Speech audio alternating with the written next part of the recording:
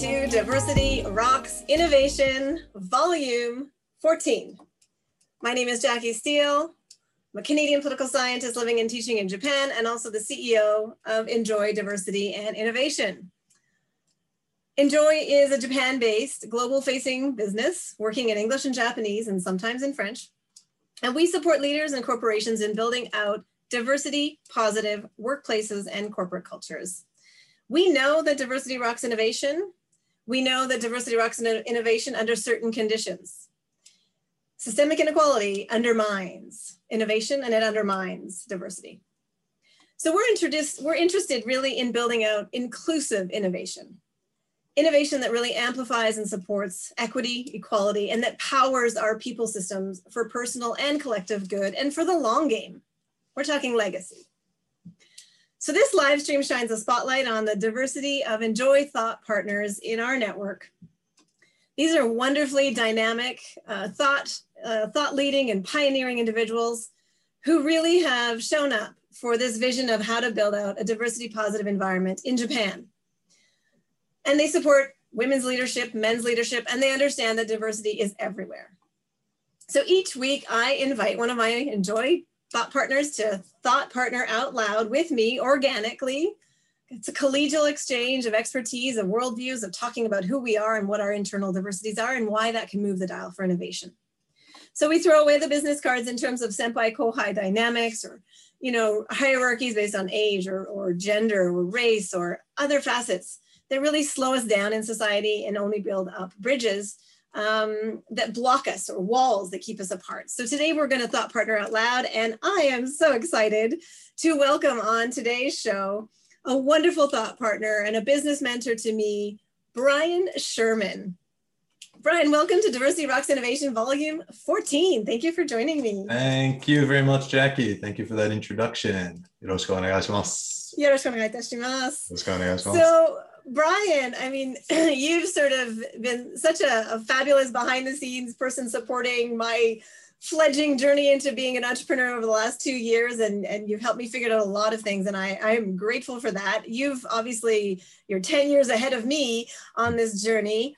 And I want you to share about that journey. But before we get to that, yep. I kind of really want to know, and I want our listeners to get the benefit of doing a little bit of a deep dive first into what makes Brian tick, and what are the sort of pivotal experiences and diversities and values that you've built yourself around and your unique individuality. So can we maybe step back and go a little bit back in time first and think about where you're from?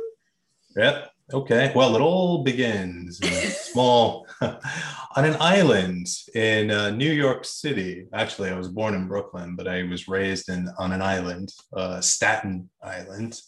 But I think probably my sense of who I am today, I can really come back to an experience I had at age 13. At age 13, I'm still talking about that now that I'm not yet 50, but, getting closer to that. So, but so many years ago, that first experience of coming to Japan, which was my first experience to leave my native land, and to come in a student exchange all the way across the world. And I think what really struck me so much at that time was, while I appreciated the cultural differences, I appreciated Tokyo for what Tokyo is and how it clearly is superficially very different than New York, where I came from. I was so struck by the interconnectedness that I felt with people, so it was 10 Americans, 10 Japanese, and, we were young, 13, 14 years old. And we laughed, we cried, we had fun, we're pubescent, so whatever goes along with all that. And I just thought, here it is, I'm in a country that's supposed to be so different, but I didn't feel that it was so different. Actually, I felt more of a commonality and a familiarity. That's a difficult word to say. With, being in Japan, which led me to, I remember when we're all getting on the bus and saying goodbye and everybody else is crying. I wasn't crying. I wasn't crying because I knew I'd be back, you know. So for me, it wasn't goodbye. It was just see you later, and I did, and I came back.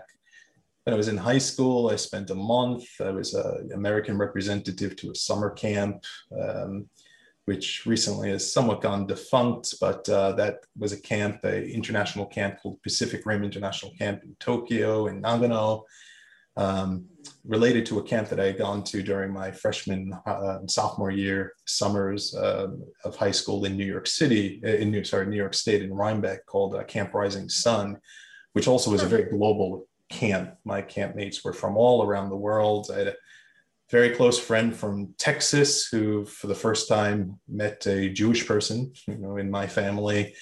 My second year, I was very close with a guy from Nicaragua who was 13 or 14 when he was drafted into the Sandinistan army to to fight against, you know, I think it was the Contras, if I'm getting that correct, you know, which was supported by the U.S. government. So there it is. My campmate is somebody that just a few months previously, my own government was probably supporting, the fight against.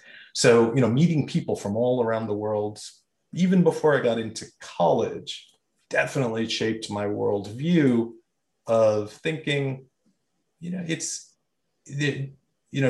I do have identity. I have identity in who I am and where I come from, but I didn't necessarily think that I needed to stick with that same group. Right. And so here it is. So many years later, I'm happily living in Tokyo and enjoying this kind of international global experience, which I get every day by being right here in Tokyo. So. What a fascinating opportunity, and at such a very, frankly, young age that you would be going all the way to Japan at age 13.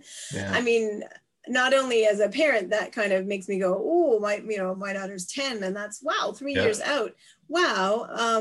But also, this camp you mentioned, the Rising Sun, was it Japan? Actually, was it created from Japan? No, it wasn't. It had nothing to do with Japan. It just happened to be, called Camp Rising Sun. It was started in the 1930s by a philanthropist named Freddie Jonas, who started the camp. And originally, it was a camp for New York City boys. So think about, New York City boys, summertime, get out of New York City. Everybody goes upstate. Upstate is what we call it, upstate New York, and in the first year or two, the international campers came from Western Europe. And over the years, the camp was still predominantly made up of New York City young adults, but ultimately there were representations from people from all around the world. A few years later, there was an Israeli camper in my year. A few years later, they had the Israeli camper and a Palestinian camper, together at camp, two people that probably wouldn't have gotten together, within their own, natural, home environments. Right. And they were able to sort of spend a summer together there. But I had campmates from all around the world, and, just that experience of living with people from all around the world opened me up. And ultimately, I kind of walk away with less of a sense of the differences. The differences are all on individual level, of course. There are, but you focus more on, okay, well, where are we all the same? And I find that interconnectedness is something that absolutely affects the values and, the choices I made in my life since then. So I can imagine, and correct me if I'm wrong, but I think what a beautiful first also experience for so many young men into the sheer diversity of men and the sheer diversity of masculinities that are existing on the planet around the world, so that you don't also maybe box yourself in as what does it mean to be a man, or a real man do this? And we have some fairly narrow cultural tropes in North America or in Europe or in different countries that box men in. But you connected with all different types of men and young Yeah, men. definitely. I mean, and, you know, and we had different activities. I mean, we have the activities from arts and crafts to hiking and canoeing. Now, in 1989, there was also the Girls Camp was founded. So it actually was a camp for boys from the 1930s to 1989. And then the Girls Camp comes, and the Girls Campus was a distance from the boys' campus. But you can imagine on days that we all got together, people are taking, the boys are taking showers for the first time all week, and yeah, so there was definitely that dynamic to the, male female dynamic there. But yeah, to your point, understanding kind of the different ways that we can all be, I mean, it's, of course, there's the jock types and the very athletic types, and then the more creative types, and seeing that at a young age too, and people Really come from important. all around the world. I was able to say, from a young age, that's not, I could look at somebody and say, not just Japanese people, who, I could say, well, that's Keiichiro, or that's Takao, and I know who they are, and I know there are very differences of, differences in personality. So, right. Looking well beyond kind of just that first level cultural layer, is something I was able to experience, up to college, and then in college, spending a year at Doshisha University, and then after college, 2 years on the JET program, back to New York for 10 years to develop my professional kind of discipline, and then back to Japan in 2007, where I've now been living kind of stably for the past, 14 years or so. And I mean, I think to your point that you mentioned that you didn't just see a Japanese kid. I mean, you go to camp with these, or a Nigerian kid, right? You end up getting to know their individual, unique parts of their personality, of where they're from, of what they like, and then you have fun together. And I think, I mean, one of the reasons I picked the name Enjoy for the business is really to say, we want to enjoy the diversity that's out there, and we want to enjoy innovation, but we also want to enjoy each other's diversity so that we can see the individual and move beyond the stereotypes. Oh yeah, I think you don't enjoy it until you really see the full individual and say, oh, that person's fun, and I want to go to camp and do sports with them, or do fishing with them, or do canoeing, or arts or crafts or whatever it is. And you bond, right? You bond to the activities, so then you're no longer just a caricature of that country's culture. Definitely. So being able to kind of experience that, understand that at a young age, changed the trajectory of my life. And I know, when I first had that opportunity to come to Japan at age 13, and I went home to my parents and I said, hey, Mom, Dad, we've got this program that I could go to Japan with. I'd like to apply. And the first answer was, oh, but that's so far away, son. And I gave it up for a little bit until one day I'm called into the principal's office to say, hey, we have this program, why don't you reconsider? And then I went home, and my parents kind of put their hands up and say, okay. And and all these years later. You needed that extra nudge from also the principal, which is good, because I mean, we underestimate that it takes a village. We need positive influences towards, global-minded culture and exchanging with other people who are different, and taking risks taking a risk of going abroad and doing something new, right? We need support for those choices in our home life, and, in our school life. I mean, Catherine last week talked about, the importance of her home life and having her choices supported by her home and her family and her brothers. And it's so pivotal, right? But also, if you don't get it at home, then hopefully you get it at school, and it nudges you in that right direction. So definitely. So many adults, I think, mentor children real time, right? You also have spoken about, your New Yorker upbringing, and how sometimes there is birds of a feather flocking togetherness in a way that's maybe not so interesting, and that you chose to move away from. Can you talk to me about that? Well, I think probably two aspects of that. I still always tell the story. I think, the biggest culture shock of my life was not moving from the United States to Japan. I say it was moving from New York City to Western Massachusetts for college during freshman year. And I think anybody going to college for the first year, there's a bit of an adjustment. But it was the first time I came into recognition of kind of my New York identity, in that I had a New York accent. I think I still, in my freshman year, I still had a bit of a gold chain, which I was wearing. My hair was short then, more by choice rather than right now where I'm going bald, but a little spiky. So I get to college, and I had this kind of New York demeanor, and I just didn't really understand that I had this New York demeanor. So I think over freshman year, I was kind of a transition to kind of a different demeanor. So that's even maybe what I was thinking on the inside, and my exterior was going to become more into alignment. So that was one thing, just sort of recognizing that difference in myself. But I think the other point is maybe growing up where I did in New York City, in Staten Island. I grew up in a relatively kind of white neighborhood, but among white people too, we were kind of either Italian, Irish, or Jewish, and I'm of Jewish descent. And so I had a bar mitzvah, I went to Hebrew school, and I did have some friends within kind of the Jewish circle as a result of that. But I never kind of accepted that because there's kind of a born into identity, that's the identity that I need to sort of take all my life, and that's the group of people I need to be with just by default. I wouldn't call it a rebellion, but I think counterbalancing that message of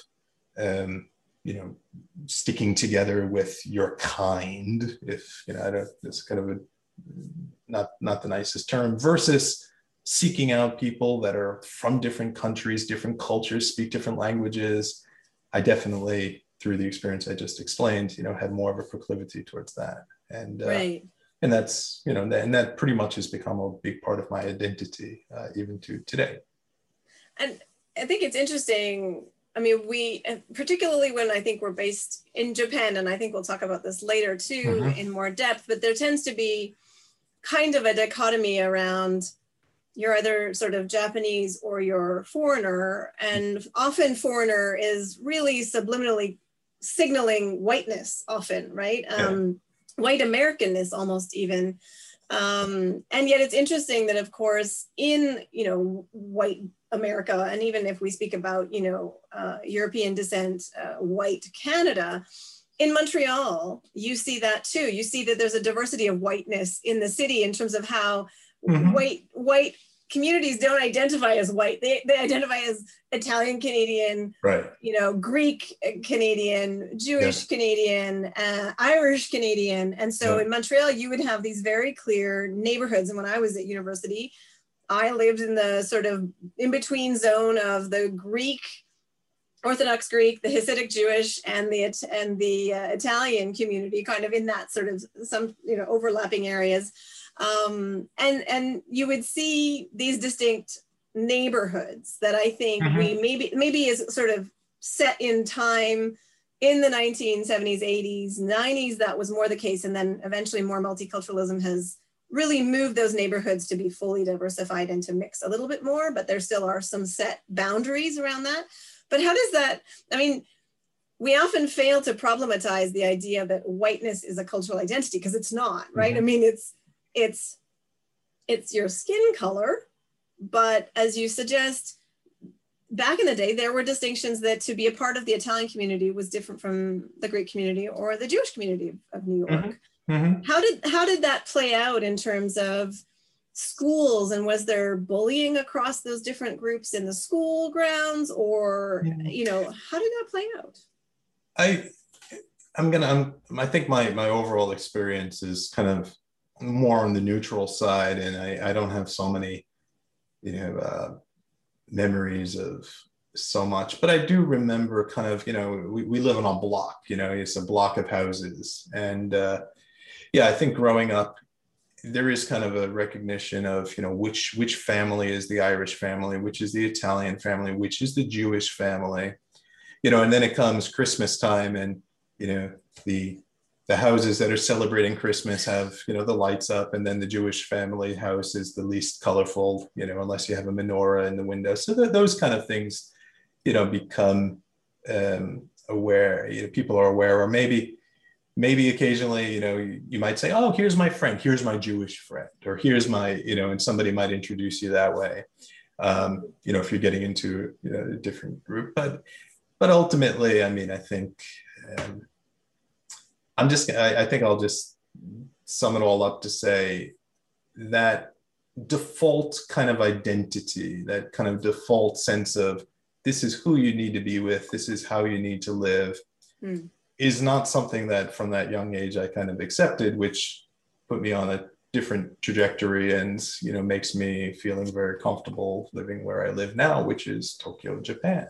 You know, and I am very happy to say, when I take business trips, you know, I say, you know, people say, where are you from? And I could say, oh, I come from Japan. I came from Japan, come from Japan, yeah. But then, you know, originally I come from the United States. I come from New York. There's always that extra question, but where are you really from? Because you can't actually be from Japan if you're, you know, visibly white. And there's that tension, right? But now, you know, maybe to shift to slightly, but one thing I'm thinking is, you know, being a non-Japanese person here in Japan, by definition or by word, we are gaijin, we are soto no ningen, right? Outsiders, and Japan is very much about soto, uchi and soto, right? So external and internal for those who don't speak Japanese amongst our listeners, right? So, you know, and sometimes I think that there's sort of a lamenting among the foreign community that, you know, foreigners are not fully integrated into Japanese society. But I just don't see it that way, or I don't feel that way either. I feel, you know, we have a very nice position here in Japan, in that, you know, and sometimes in being an expat means sometimes we can be very fully integrated. You know, there have been more than enough times when I find myself to be the only non-Japanese person in a room, and it's a completely Japanese context. And you know, you try to blend in a little bit, but then at the same point, I never feel the need to be Japanese. You know, don't need to even want to aspire to being Japanese. I like the fact that I can be non-Japanese, but find a way to integrate with my Japanese colleagues and friends as myself, and that's the different value that we bring, right? So this kind of finding this balance in Japan, I think is a struggle for some, and it's a challenge for many, to be able to be accepting of the fact that you will always be a gaijin, a soto no hito to some extent, but you can find ways where you could be integrated. But then at the same point, you could take a step back and say, but you know what? I am not Japanese. So I'm not going to do that, or I'm not going to do it exactly like that, or I will take a different approach, and that's okay. You know, so I think being non-Japanese in Japan, for the most part, it's a good thing. Well, and I think, right, there's ways in which there's the maybe formal legal belonging of not having a passport citizenship, and the legal political rights that are associated with that. And that's one level of inevitably being external until dual nationality is an option for those of us who are permanent residents and would aspire to have those two loyalties be really true in our legal and political rights. And being able to vote and have a voice in those systems. Because it affects, you know, all of what we do as business people. It affects our children going through the, you know, the school system.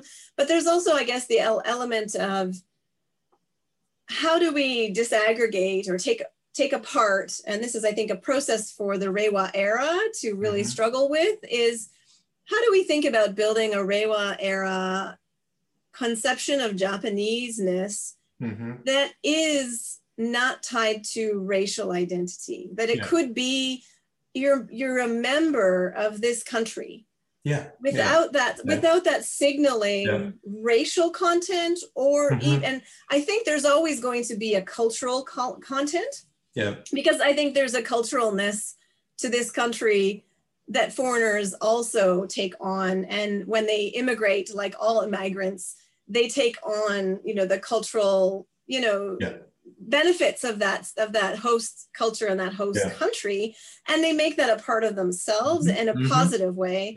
And so we can have the cultural Japaneseness and the linguistic Japaneseness, but if we could disassociate it from the racial component, it opens up so much more room for, I think, Reiwa Japan to build their population base, because I think there's and the sense of who is uchi, like the sense symbolically of who is then allowed to really be seen as insider, regardless of skin tone or those attributes. And if we can separate that out, we really would shift, I think, and move the dial in terms of, there's different people from different ethnocultural, racial makeup who all aspire to being a part of the Japanese cultural, global, focused space and cosmopolitan society that is Japan, because it is vibrant and it thrives, and it thrives because of all that internal diversity. So Jackie, I think that's an exciting idea. Yeah, let me question. I mean, yes, okay, maybe, you're right. From the political standpoint,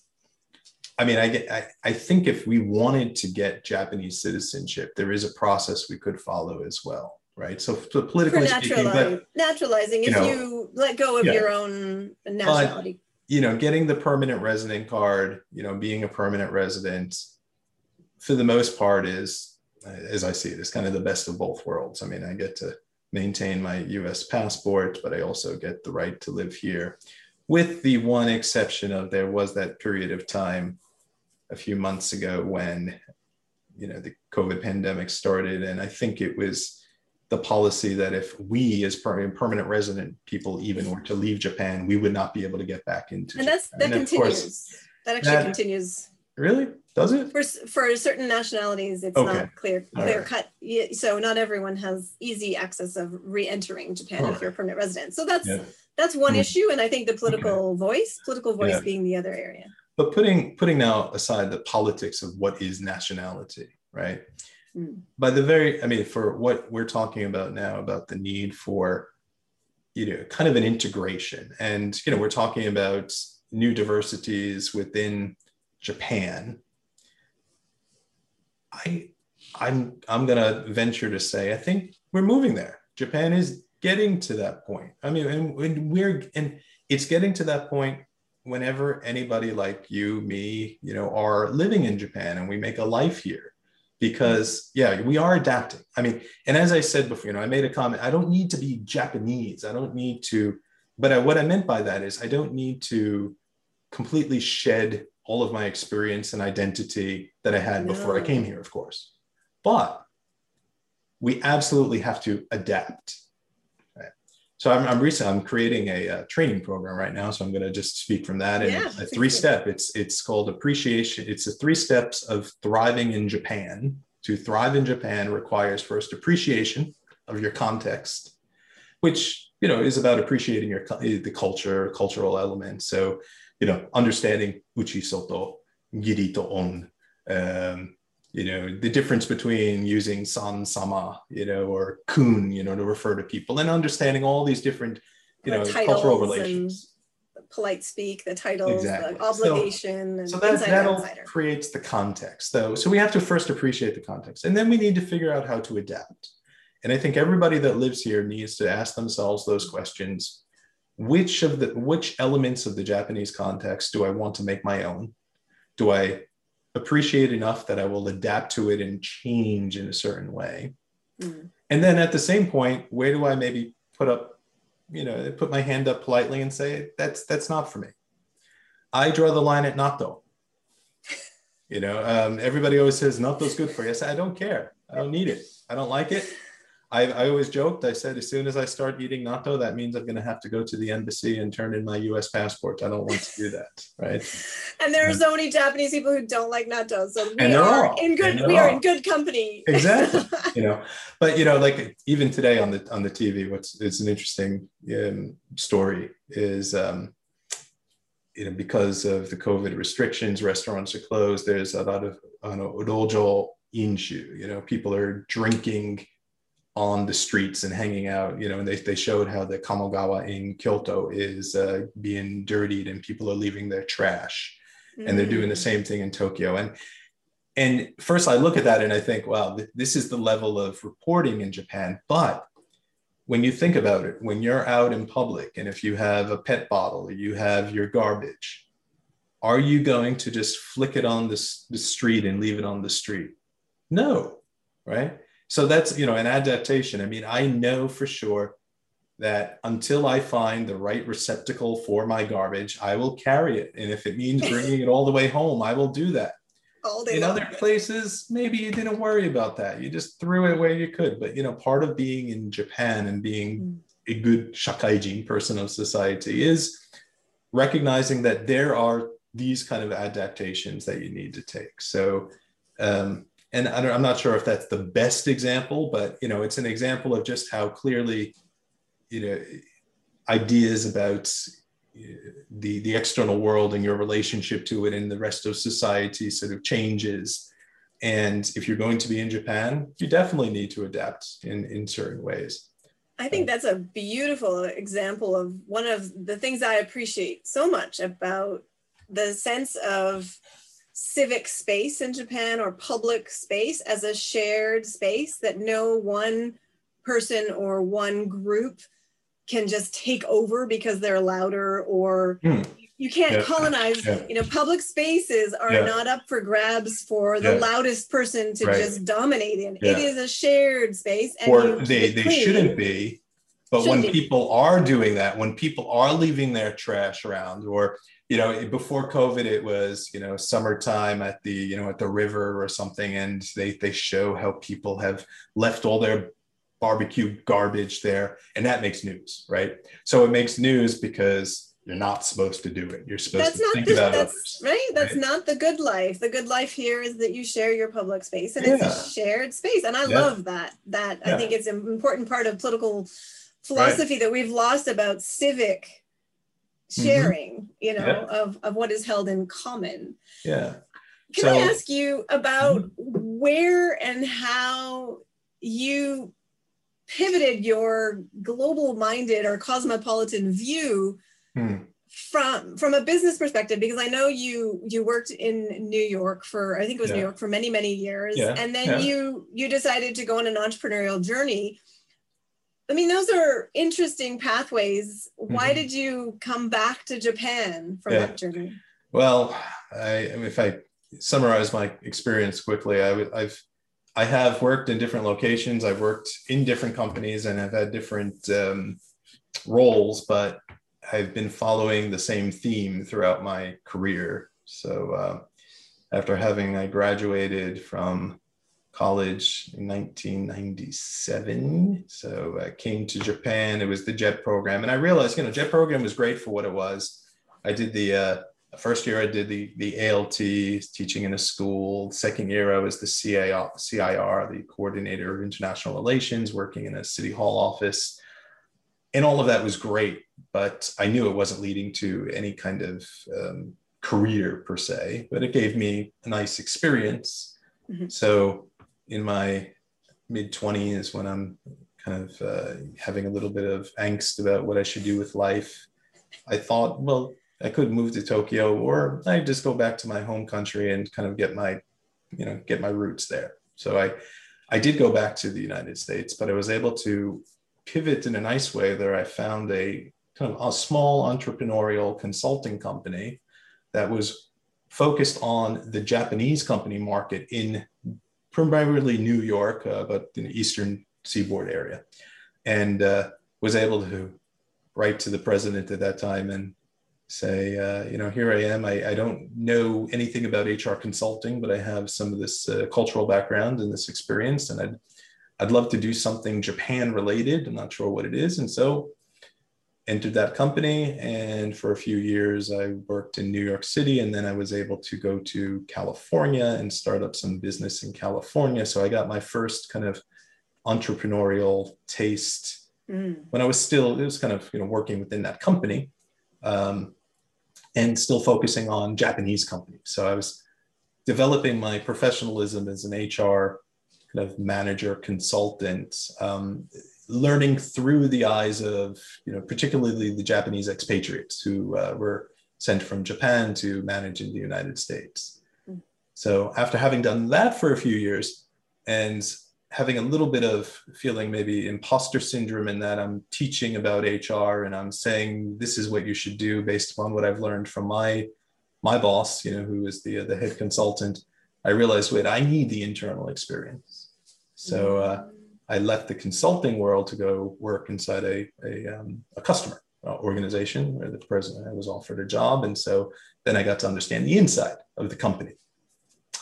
And I did that. So I got that facet and did that. Insider, outsider. Yep, inside, outside, right. And then 2007, my wife and I, for personal reasons, we're deciding this could be a good time to return to Japan. I did my job search and was able to find a position with Fast Retailing, the parent company of Uniqlo. I had first did interviews from New York. I had a video interview, came to Tokyo for the final interview with, the HR Yakuin on one day. And then the final interview was the next day with Yanai-san, who is the president of Fast Retailing and the richest man in Japan. And not intimidating. Not so intimidating, but I made sure the previous day when I spoke with the HR Yakuin, I understood that if they were bringing me to that final interview with Yanai-san, it was their reputation as well, right? They wouldn't put me in front of him if they didn't think I was good enough. So I made sure that I got some sense of how to approach Yanai-san on that day, what to say, what not to say. So I got that, and a few minutes after that interview, I was given the offer of employment. So was able to move back to Japan and be what I think I can say it was the first non-Japanese person to work in the group HR department of Fast Retailing. I wasn't the first gaijin at all to work in Fast Retailing, but I was the first in HR. Did that for a few years, was able to understand the headquarter operations, and having headquarter operations, overseas subsidiary operation experience, HR experience throughout. In 2010, I said, now I'm going to try my hand at being an entrepreneur myself, and founded Gramercy Engagement Group, which I've been running for the past 11 years. What was the challenge you were seeking in shifting to this new business of your own? I definitely, when I had worked initially in the consulting company in New York City and then went to California to start business there, I definitely had that flair for trying to start my own thing. I just liked the challenge of starting from a zero base. When you start something from nothing and you can build it to something, there's satisfaction in that. I think that was probably the first impetus for it.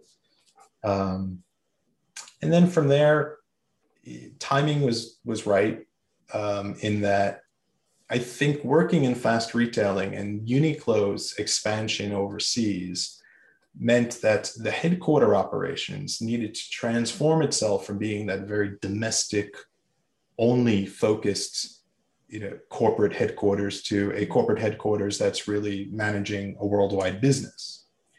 Even to this day, there are many Japanese companies that are still struggling to pivot in that way. Yes. But what I was experiencing at Fast Retailing became kind of, those insights I got there were very much applicable to a lot of companies generally. So I was able to incorporate some of that insight into my initial consulting, which then also, as I'm doing that, and I realized companies are requiring, training and facilitation, I was able to expand kind of my own professional base of what I do to say I'm a consultant, trainer, facilitator. And now more recently, I'm getting more into executive coaching, and I can say I'm an executive coach as well. What is the pivot that you mentioned and that is involved in truly, instead of having a Japanese company with overseas acquisitions, but really stays as a Japanese company? Yep. Compared to a Japan-based, geolocation Japan-based based company that is a global company. And in terms of mindset, and they like tamatama Nihon ni iru. Like we happen to be based geolocation in Japan, but it's a global company. What is that pivot intended? I want to just sort of, I think you're describing kind of the spectrum. You're describing the spectrum of being a very Japanese company that just has some overseas business to being a mukokuseki, having almost no nationality. I'd like to say, I mean, I think, even with a few exceptions, any company still maintains its corporate identity in its original country of establishment. But so a Japanese company should still be an unapologetic Japanese company. In that, for that point, one thing that I've learned from working with a lot of Japanese companies and some of the projects I do is the Kigyo Rinen Shinto, which is the Kigyo Rinen is the corporate philosophy, and Shinto is kind of the dissemination of that philosophy to the overseas subsidiaries. And many Japanese companies have pride in their history, of course. They have pride in their values.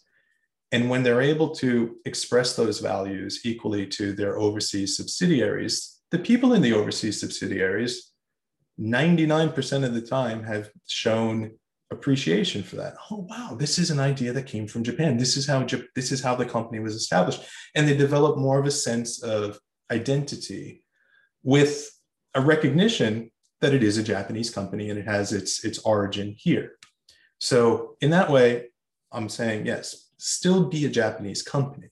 But now maybe to get to your question, right? The challenge for all globally operating Japanese companies right now is to, I'll say, recognize the gray in the world. There's still too much black and white in terms of operations. So what do I mean by that? So many times still, when I can start talking to a company and, I work a lot with the corporate functions, right? So from a corporate function, we'll even say HR, we'll take the HR corporate function. The HR department, let's say for argument's sake, could have 100 people in it. I'd say 75% or more are all focused on what's happening in Japan only. Their entire area of work is the domestic market. If you have an HR department, if there's anybody who's focusing on the overseas business, the overseas subsidiaries, there'll be normally a sub-team of the HR department. And then the work that they do is primarily expatriate handling, selecting people, sending them overseas, doing pre-departure training, and manage. So they're dealing with the overseas business, but they're dealing with the expatriates.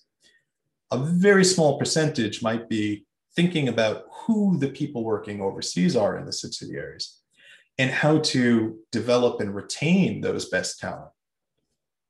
This is not good. It has to flip. So this has been my message to a lot of the companies I've been working with for all these years, is that yes, you do have a domestic HR function, which probably it'll always stay like payroll. Payroll will never be globalized, and it shouldn't be, and it can't be, because payment of salary is done on a very local basis. And of course, you might have union issues or different. So you definitely have a domestic HR, but the global headquarters should be that global headquarters. It should be that what's happening in Japan is just one small sliver of the totality of what the function is looking at. And there should be much more integration. When you're looking at your top leaders should be a pool of people that are coming from the headquarters as well as from overseas subsidiaries. Overseas subsidiary people should be given the opportunity to take positions maybe in the headquarters in Japan, so bring the overseas people to Japan, or in other subsidiaries, they become third party, third country nationals. That dynamic global talent management is being done in some companies for sure. but not nearly enough companies if you look at their global footprint. So that's my sense of where the Japanese company needs to change in terms of its operations and in terms of recognizing that seishain, tadashi shain, seishain basically means tadashi shain, right? Like a correct full-time employee. And,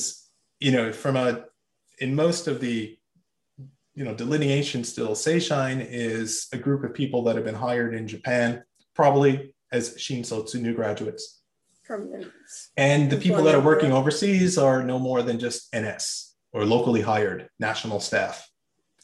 And most of the companies that I when I start working with them, their assumption is, well, they're NS, so they don't want to do anything more than, maybe the highest they would get is to be a top manager in the subsidiary if they no longer send expatriates from Japan. So there might be some localization.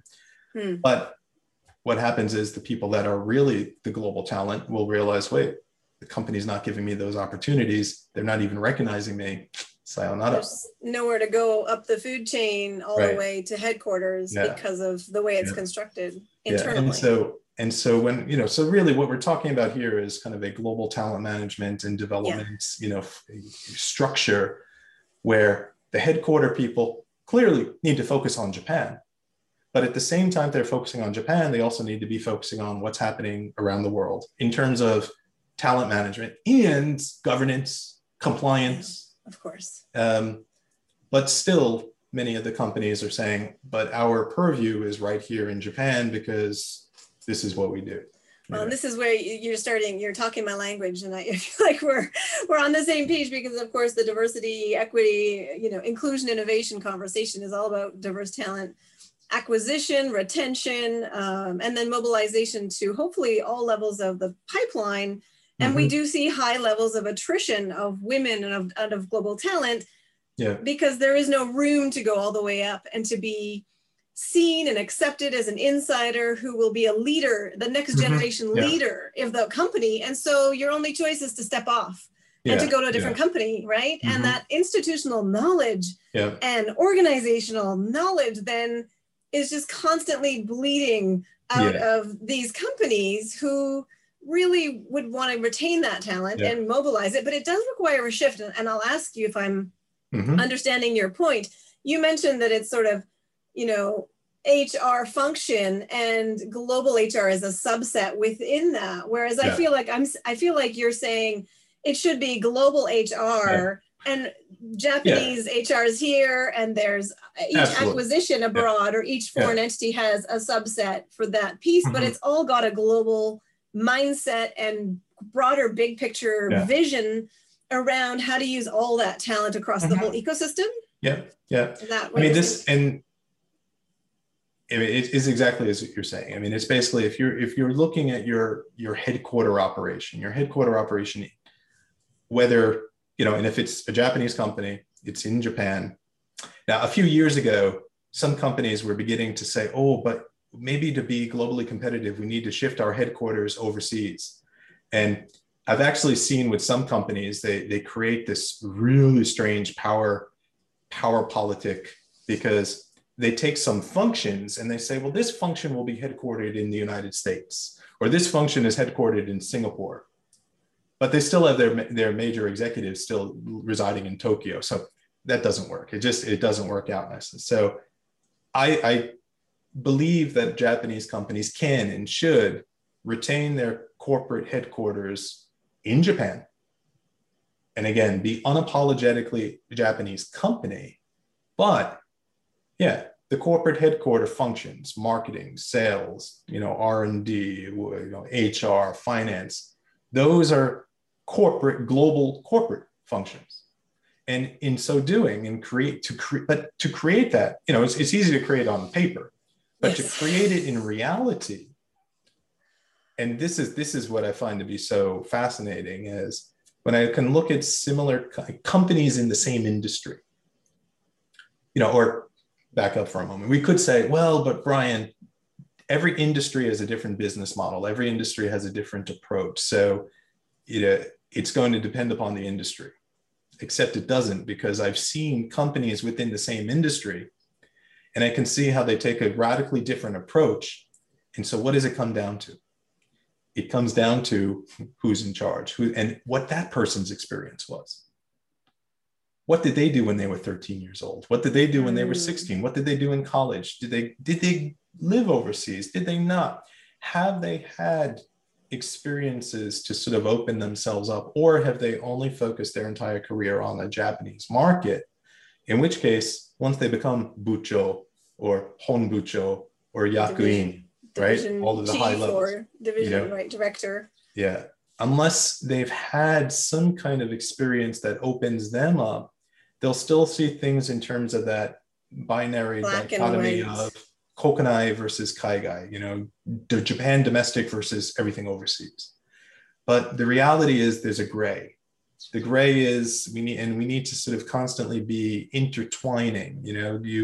You need to be able to pick up the phone and answer in Japanese and hang up the phone and then get on a Zoom with your global colleagues and speak in English. And you need that flexibility to pivot. And right now, that's still the area of challenge for many. I mean, I'm hearing two things that I think is so exciting in terms of moving beyond, like you say, the black and white dichotomy, that things that are domestic, and therefore everything global is outside Japan, as if globalness lives outside Japan, when globalness needs to also, and does, frankly, live in Japan. And you've shared to me about this point, but how do we then build and have recognition and appreciation for the globalness within Japan? And does it really also depend on high functioning bilingual leadership? What extent do you think that is a... Yes and no. So here's something I ask this question when I do training a lot, or I start with this and I say, what is the meaning of global? Okay. And for the most part, what people, and in the word global in its regular parlance, wherever I think we are, normally, well, in Japan, global is normally people will respond, oh, that's overseas. That's out there. Because we are domestic, we are here in Japan. And I say, well, hold on, really? What's the meaning of global? Okay, overseas. Well, no, what's a globe? Globe. You can picture this. Chikyu, the earth. Where's Japan? Is Japan located on the moon, on Mars? No, and Japan's right here. Exactly. And where's America? And where's Europe? Okay, we're all here. Now, our position on the globe is different, longitude, latitude, but is there any specific place on the globe that is more global than any place else? No. So logically, global is not out there. Global is here, there, everywhere. Global is us. It's where we live. So, and I say that sometimes in jest, but I think I use it to make a point. Global does not mean getting on a plane and leaving Japan. For you and me, we're having a beautifully global experience every day that we're here because we're living on the globe and we're living in a different place. So, we're having interactions with people. So the point is this: global is not out there. Global really is a mindset too. And so I think what that mindset is, as I'm defining it in also some of the trainings I provide, is I've come up with 9 different traits, right? But one of them is a sense of interconnectedness. So if we're looking uchi and soto, uchi, what is the biggest uchi? The biggest in group is humanity, right? So and of course, there are Japanese people that get this. This is but there are many times people that, because they've lived in constructs where we need to sort of organize things, and we it's very easy to sort of say in and out, domestic versus global. But no, so we're all part of that same humanity, that interconnectedness. And if you're doing a global business, you absolutely have to have that sense, because there's no part of your business that is more important than the other as soon as you hang your corporate banner somewhere, especially from a governance point of view nowadays, right? What happens in your business in Africa can have a major impact on your brand back in the home country, or wherever it is, right? So it's a mindset.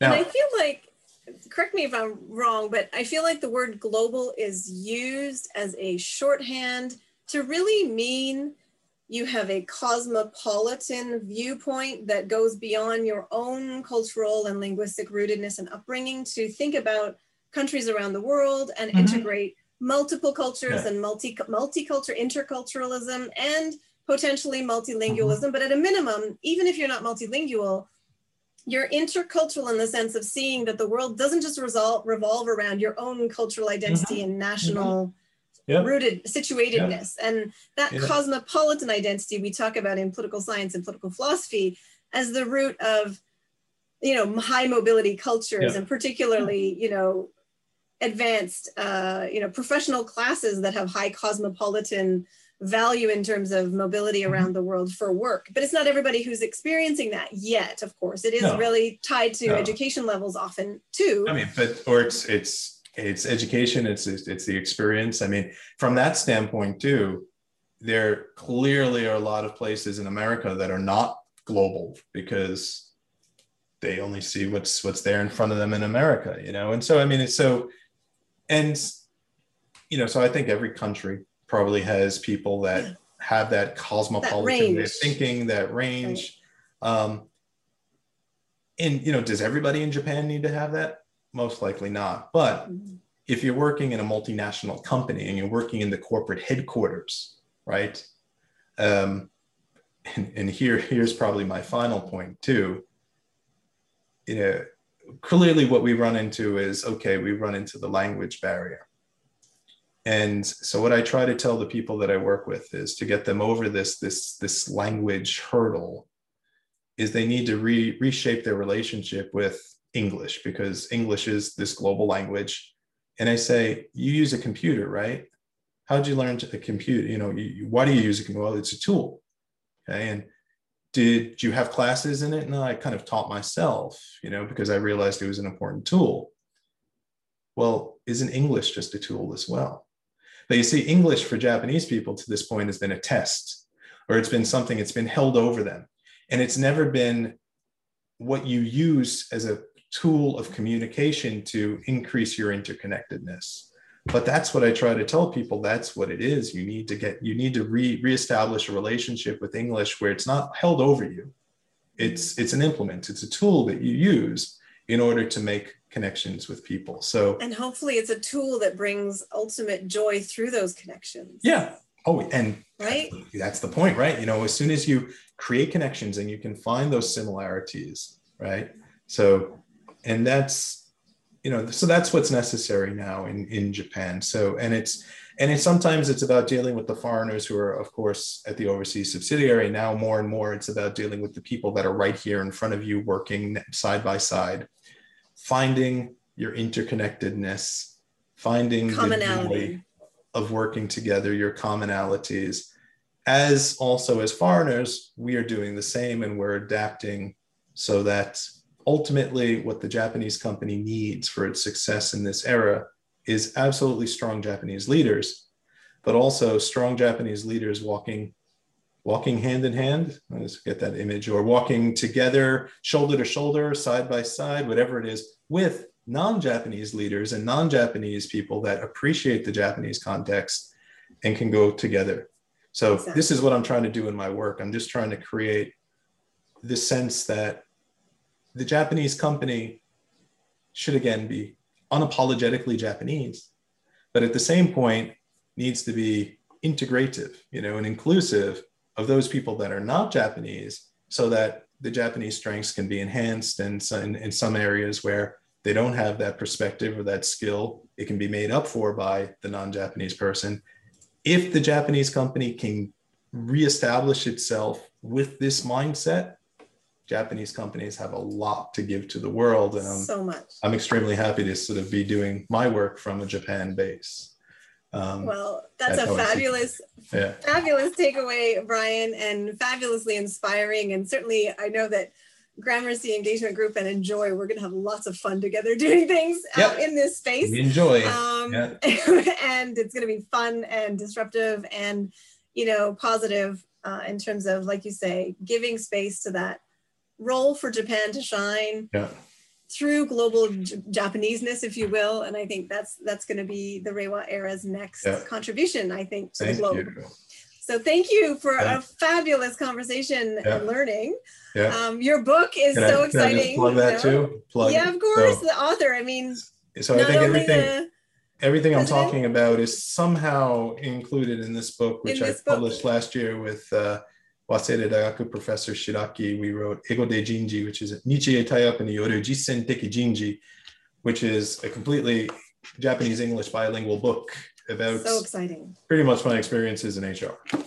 Highly recommend it to everyone. And I think, we're going to be probably circling back and coming back to Brian several times for things in the future. So we will hear from you again. Thank you very much. Thank you for these really important insights on how we build out space for diversities and for commonalities, because that's what we hold together, right? And this is going to move the dial.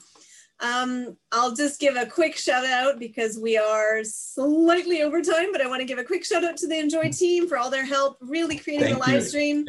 All of the promotional materials and all of these beautifully diverse people in my team who really help and support that this becomes a possibility for us to share with all the Enjoy Thought partners in our network. So on that note, thank you so much, Brian. Thank you, Jackie. Thank you very much.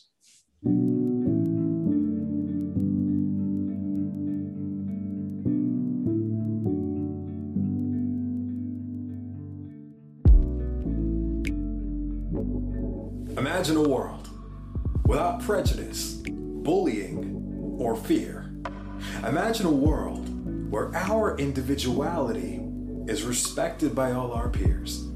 Inclusion and equity are more than words or just a ploy. They are workplaces rich with diversity, creating worlds we all enjoy.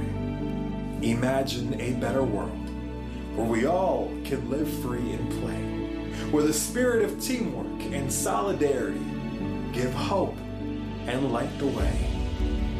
Good business isn't just profits or pushing for sales. Good business must strive to be just as it scales. Good business is planting a seed in a visionary trail to foster an environment where diverse abilities prevail. Let's build that new world in solidarity. Diversity rocks innovation. Let's build solutions for equality to bring hope and transformation. Let's honor co-creation, honor individuality, with a vision for togetherness beyond screens and virtual reality. All it takes is a little to change the world a lot. Money comes and goes, but legacy isn't forgotten.